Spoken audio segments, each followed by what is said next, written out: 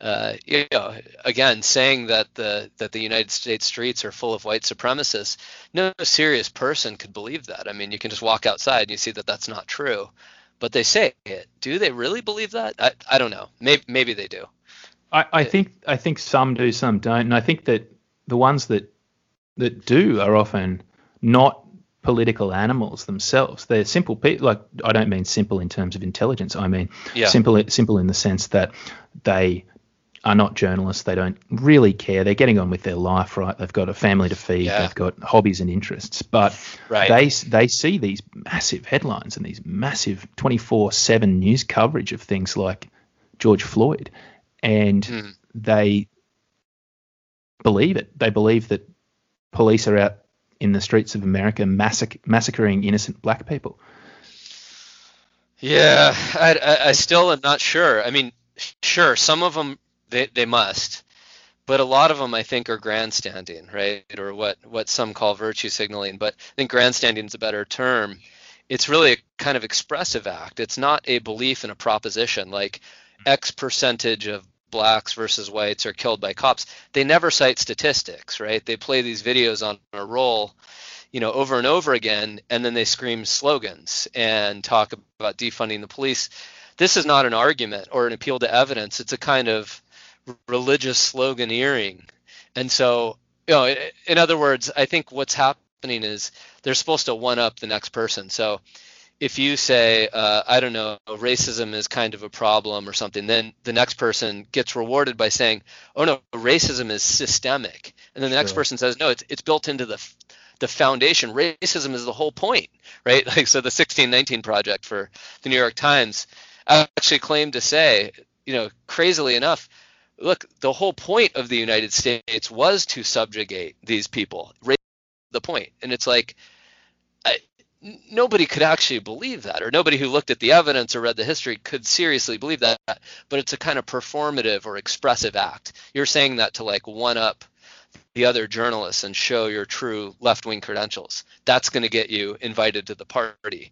The person who at the press conference asks not a kind of impartial question about President Trump, but says, isn't this policy racist? Isn't this policy whatever? That's the person who gets the applause, right? That's the person who gets the award. Sure. So do they believe it? Maybe a little bit, but it's a kind of performative act, I think. Yeah, I think that is a great point. And maybe in that performative act is that they are playing a character, which means that that it is a sort of a two-dimensional character, because it is performative, and therefore they're not engaging in this content, and they're willingly choosing to not engage with it and critically think about it. Yeah. Look, the best example of this is, we may have talked about this before, but as soon as the BLM thing really resurged after the George Floyd case, immediately that week, actually there had been a series of cases that were planted in the media. There was another guy named Ahmaud Arbery, and normally I don't pay attention to these things because, police shoot people. They shoot Asians and whites and blacks, and almost every time it's an actual criminal who's violently attacking them. And once in a while you do get a bad cop, and there's no doubt, and we all say, yep, prosecute that cop. That's normal. That happens in every country. But this summer there was a series of cases, and it was like the press was, the media was really trying to lay something on us, like to lay the groundwork for some kind of movement. Because there's another case, Ahmaud Arbery, just a few weeks before George Floyd. And, they showed a picture of him in high school in a tuxedo. That's the picture all of us take because a photographer puts us in that tuxedo. And, they portrayed him as this innocent honors student and just gunned down randomly for no reason. And then it turns out, through the weeks, all this footage comes around. He's breaking into houses. He has a long record. He's on drugs. He's got all these issues, whether or not the shooting is justified, whatever. But all these cases end up being really complicated, and even the George Floyd case was, and yet all of them are presented in such a way, they're packaged together in order to drum up rage and to create the false impression that this is really a problem. This is a thing we need to get out in the streets about. And the second that people came out with statistics and said, look, maybe this is a problem, but let's quantify it. Let's see, like, how often does this happen, that police shoot Asians or whites or blacks or whatever, and how often are they armed or unarmed? Well, it turns out the U.S. government keeps meticulous statistics about this, and it's right there on the FBI's website. You can find it, any journalist can. And it turns out not only is it extremely rare for an unarmed black person to be shot, even when they are acting aggressively, it's very rare. But we have statistics, and every year for the last 20 years, it's just gone down to the point where it almost doesn't exist. And it's reasonably proportional. The best predictor of whether you're about to be shot by the police is what the background crime rate is for your specific group. So it turns out Asians almost never get shot by the police, armed or unarmed, and that's because they commit very low rates of crime. But when these kinds of arguments or statistics emerged right after the Floyd death, what did YouTube do? They deleted accounts that presented those statistics. What did Google do? They deranked and otherwise tried to dismiss any arguments, including mainstream ones from the Wall Street Journals and others, sort of saying, look, it actually just turns out, maybe police racism happens sometimes and it's bad, but it's simply not a systemic problem. And the problem, to the extent that it exists, has been just getting better and better every year. So why would journalists and big tech try to hide that story? And it's clear they have an alternative mission that they're trying to accomplish by drumming this up. And also specifically with George Floyd, is that I often say about this, it's not what the media reports, it's about what they don't report. And right. If they don't report the full picture, then the public is not getting the truth. And we take George Floyd. Now, this is a man who essentially has been hailed as a martyr. He's the new Martin Luther King of the United States, and there are murals up over the country. He got a national funeral, if I'm correct. Yep. Okay. And now this is a man who in 2007 was convicted for armed robbery. Now, in that armed robbery, he and I believe it was 3 others, I'll check that, 3 others forced open a door, and George Floyd held a gun to the pregnant woman's belly who opened the door. That's right. Now, does this have anything to do with him being, let's assume, right, the media narrative is that this man was executed in daylight by a cop, right, by a deeply racist cop who reflected a systemic racism in America that needs to be fixed ASAP.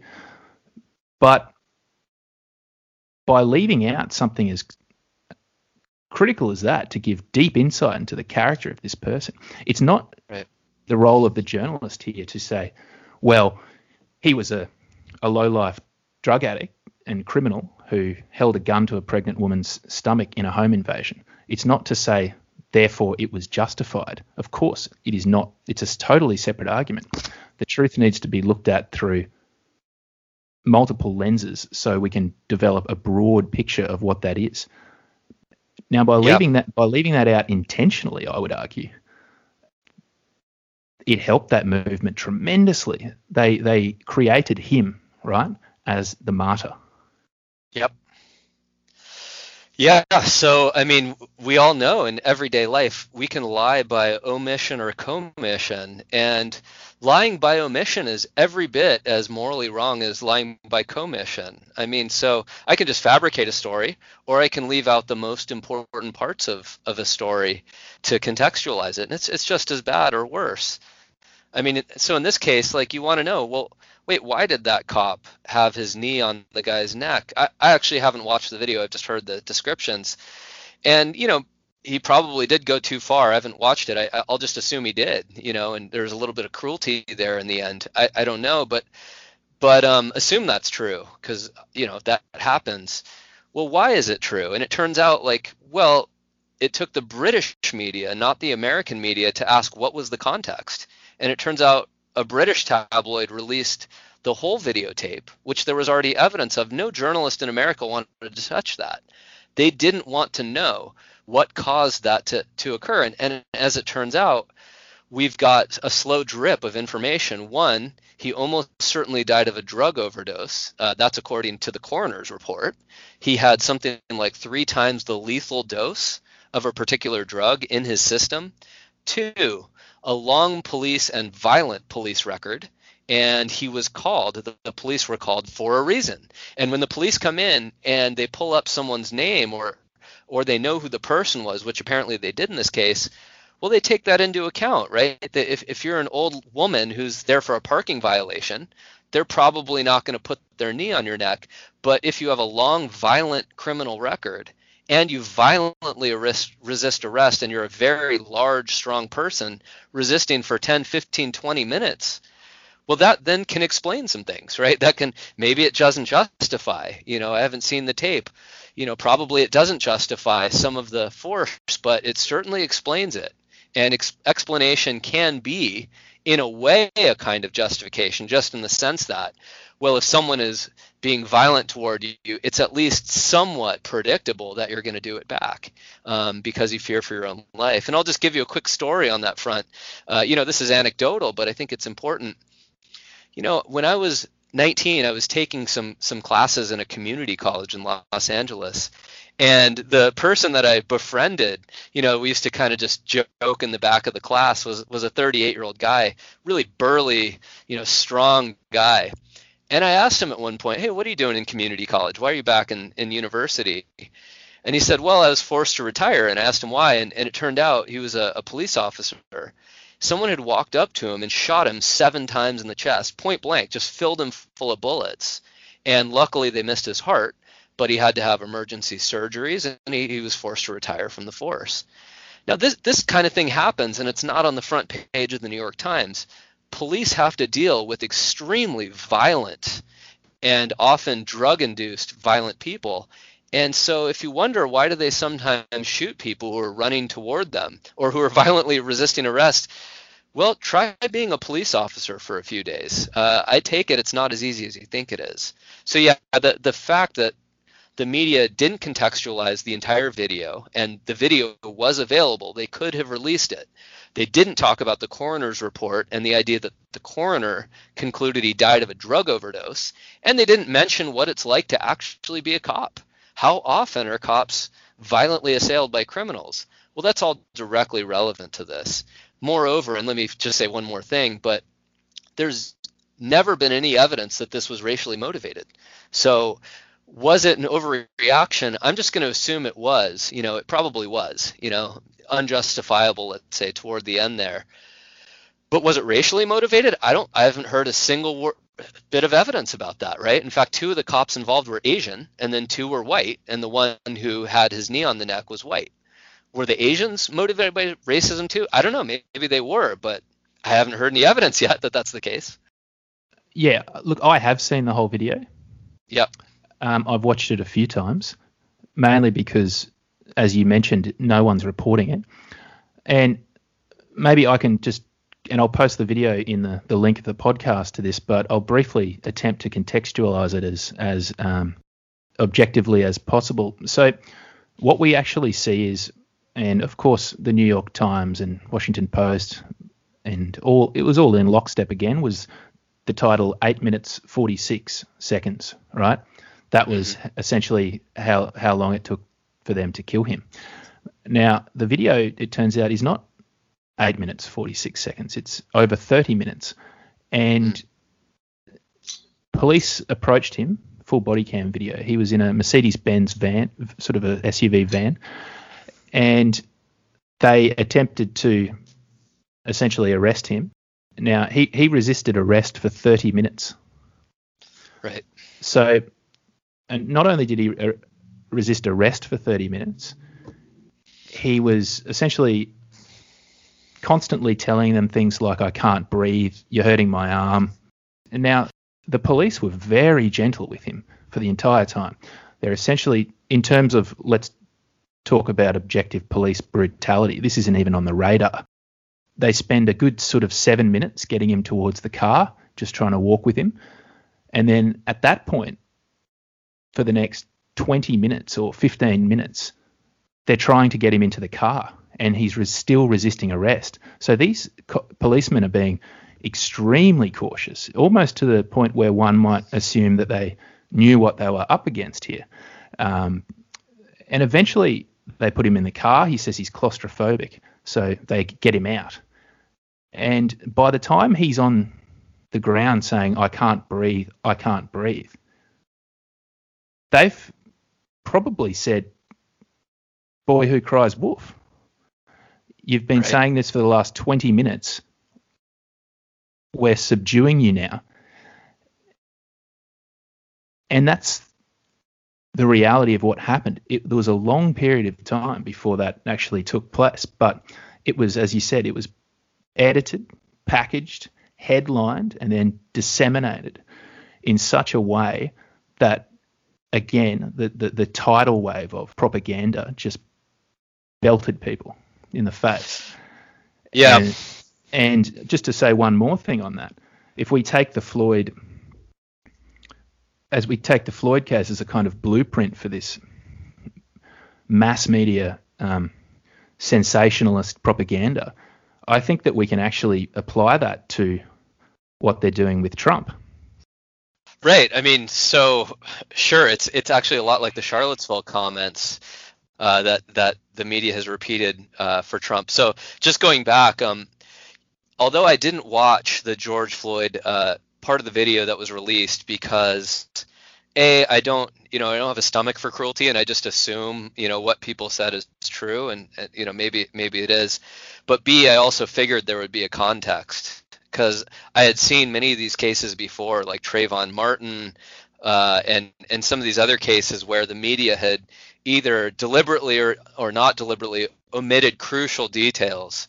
And so I figured this is probably going to be like that. And as it turns out, it is. I did watch what the British media released. I didn't see the knee on the neck part, but just the context part of the resisting arrest and saying I can't breathe and so on. And yeah, that's exactly what I figured probably happened. That happens a lot. People resist arrest, and then this is the result in many cases. So yeah, going back to, this happens with Trump too. You take a comment out of context, and it's easy to do that for any of us. I mean, you could do that right now with me in this interview. It'd be pretty easy to take one out of context and make me sound terrible.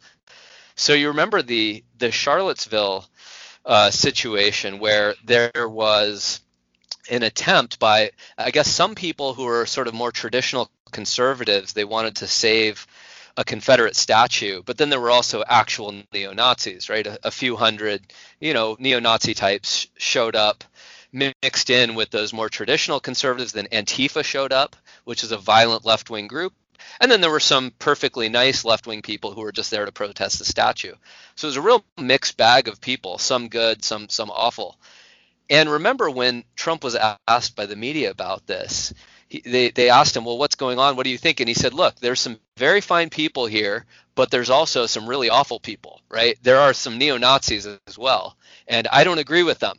And if you listen to his full interview, it's very clear what he meant is there were very fine people on both sides, some traditional conservatives and liberals who had legitimate arguments about whether the statue should come down or stay up. But then there were the neo-Nazi types, and he condemned them very clearly.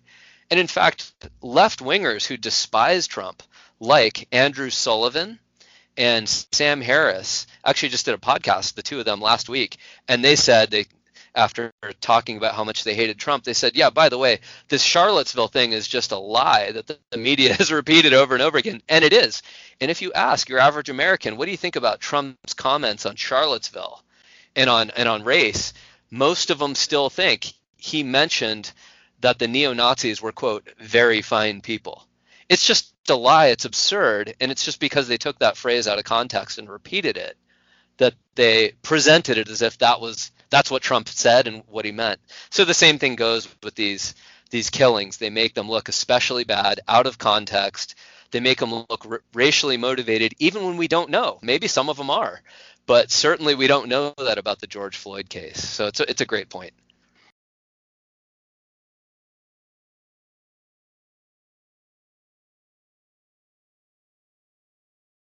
So assuming that we are seeing this the similarities here between George Floyd and Trump, not just as a president, but a president that has enormous support from a citizen level, and we saw that throughout the beginning of the campaign right through till the end. We saw it throughout the last 4 years. No matter what he said that was deemed bad bedside manner, he became more popular in many ways. Less popular in some, for sure. Yeah. But people, where he became more popular was in people who said, look, I would rather have the best doctor in the world that has poor bedside manner than the worst doctor in the world that has great bedside manner. Right. And the media then, realizing that this was the main point of division, just honed in on that bad bedside manner, and it's all they reported. Journalism in the last 4 years has become intellectually bankrupt and ethically bankrupt because they've willingly chosen to report on his tweets. Yep. And that's where a large bulk of the mainstream media has focused their journalistic integrity on what he's saying on Twitter. So I think that what we're up against now on a much bigger level, and for sure, things like George Floyd helped get that mass public opinion to the level where it is now, where people believe that Trump single-handedly is hijacking the presidency and won't leave because he's a sore loser, right? Yeah. And we're up against now a much greater number than perhaps just believed in the George Floyd narrative. We're up against a much greater number here of people who are believing that this election was A, won fairly by Joe Biden, B, has zero evidence of any fraud anywhere, not even one piece, and 3, Donald Trump is a kind of dictatorial existential threat who is now not leaving the White House on his own terms. So it's a big challenge that we're up against here, isn't it? It sure is.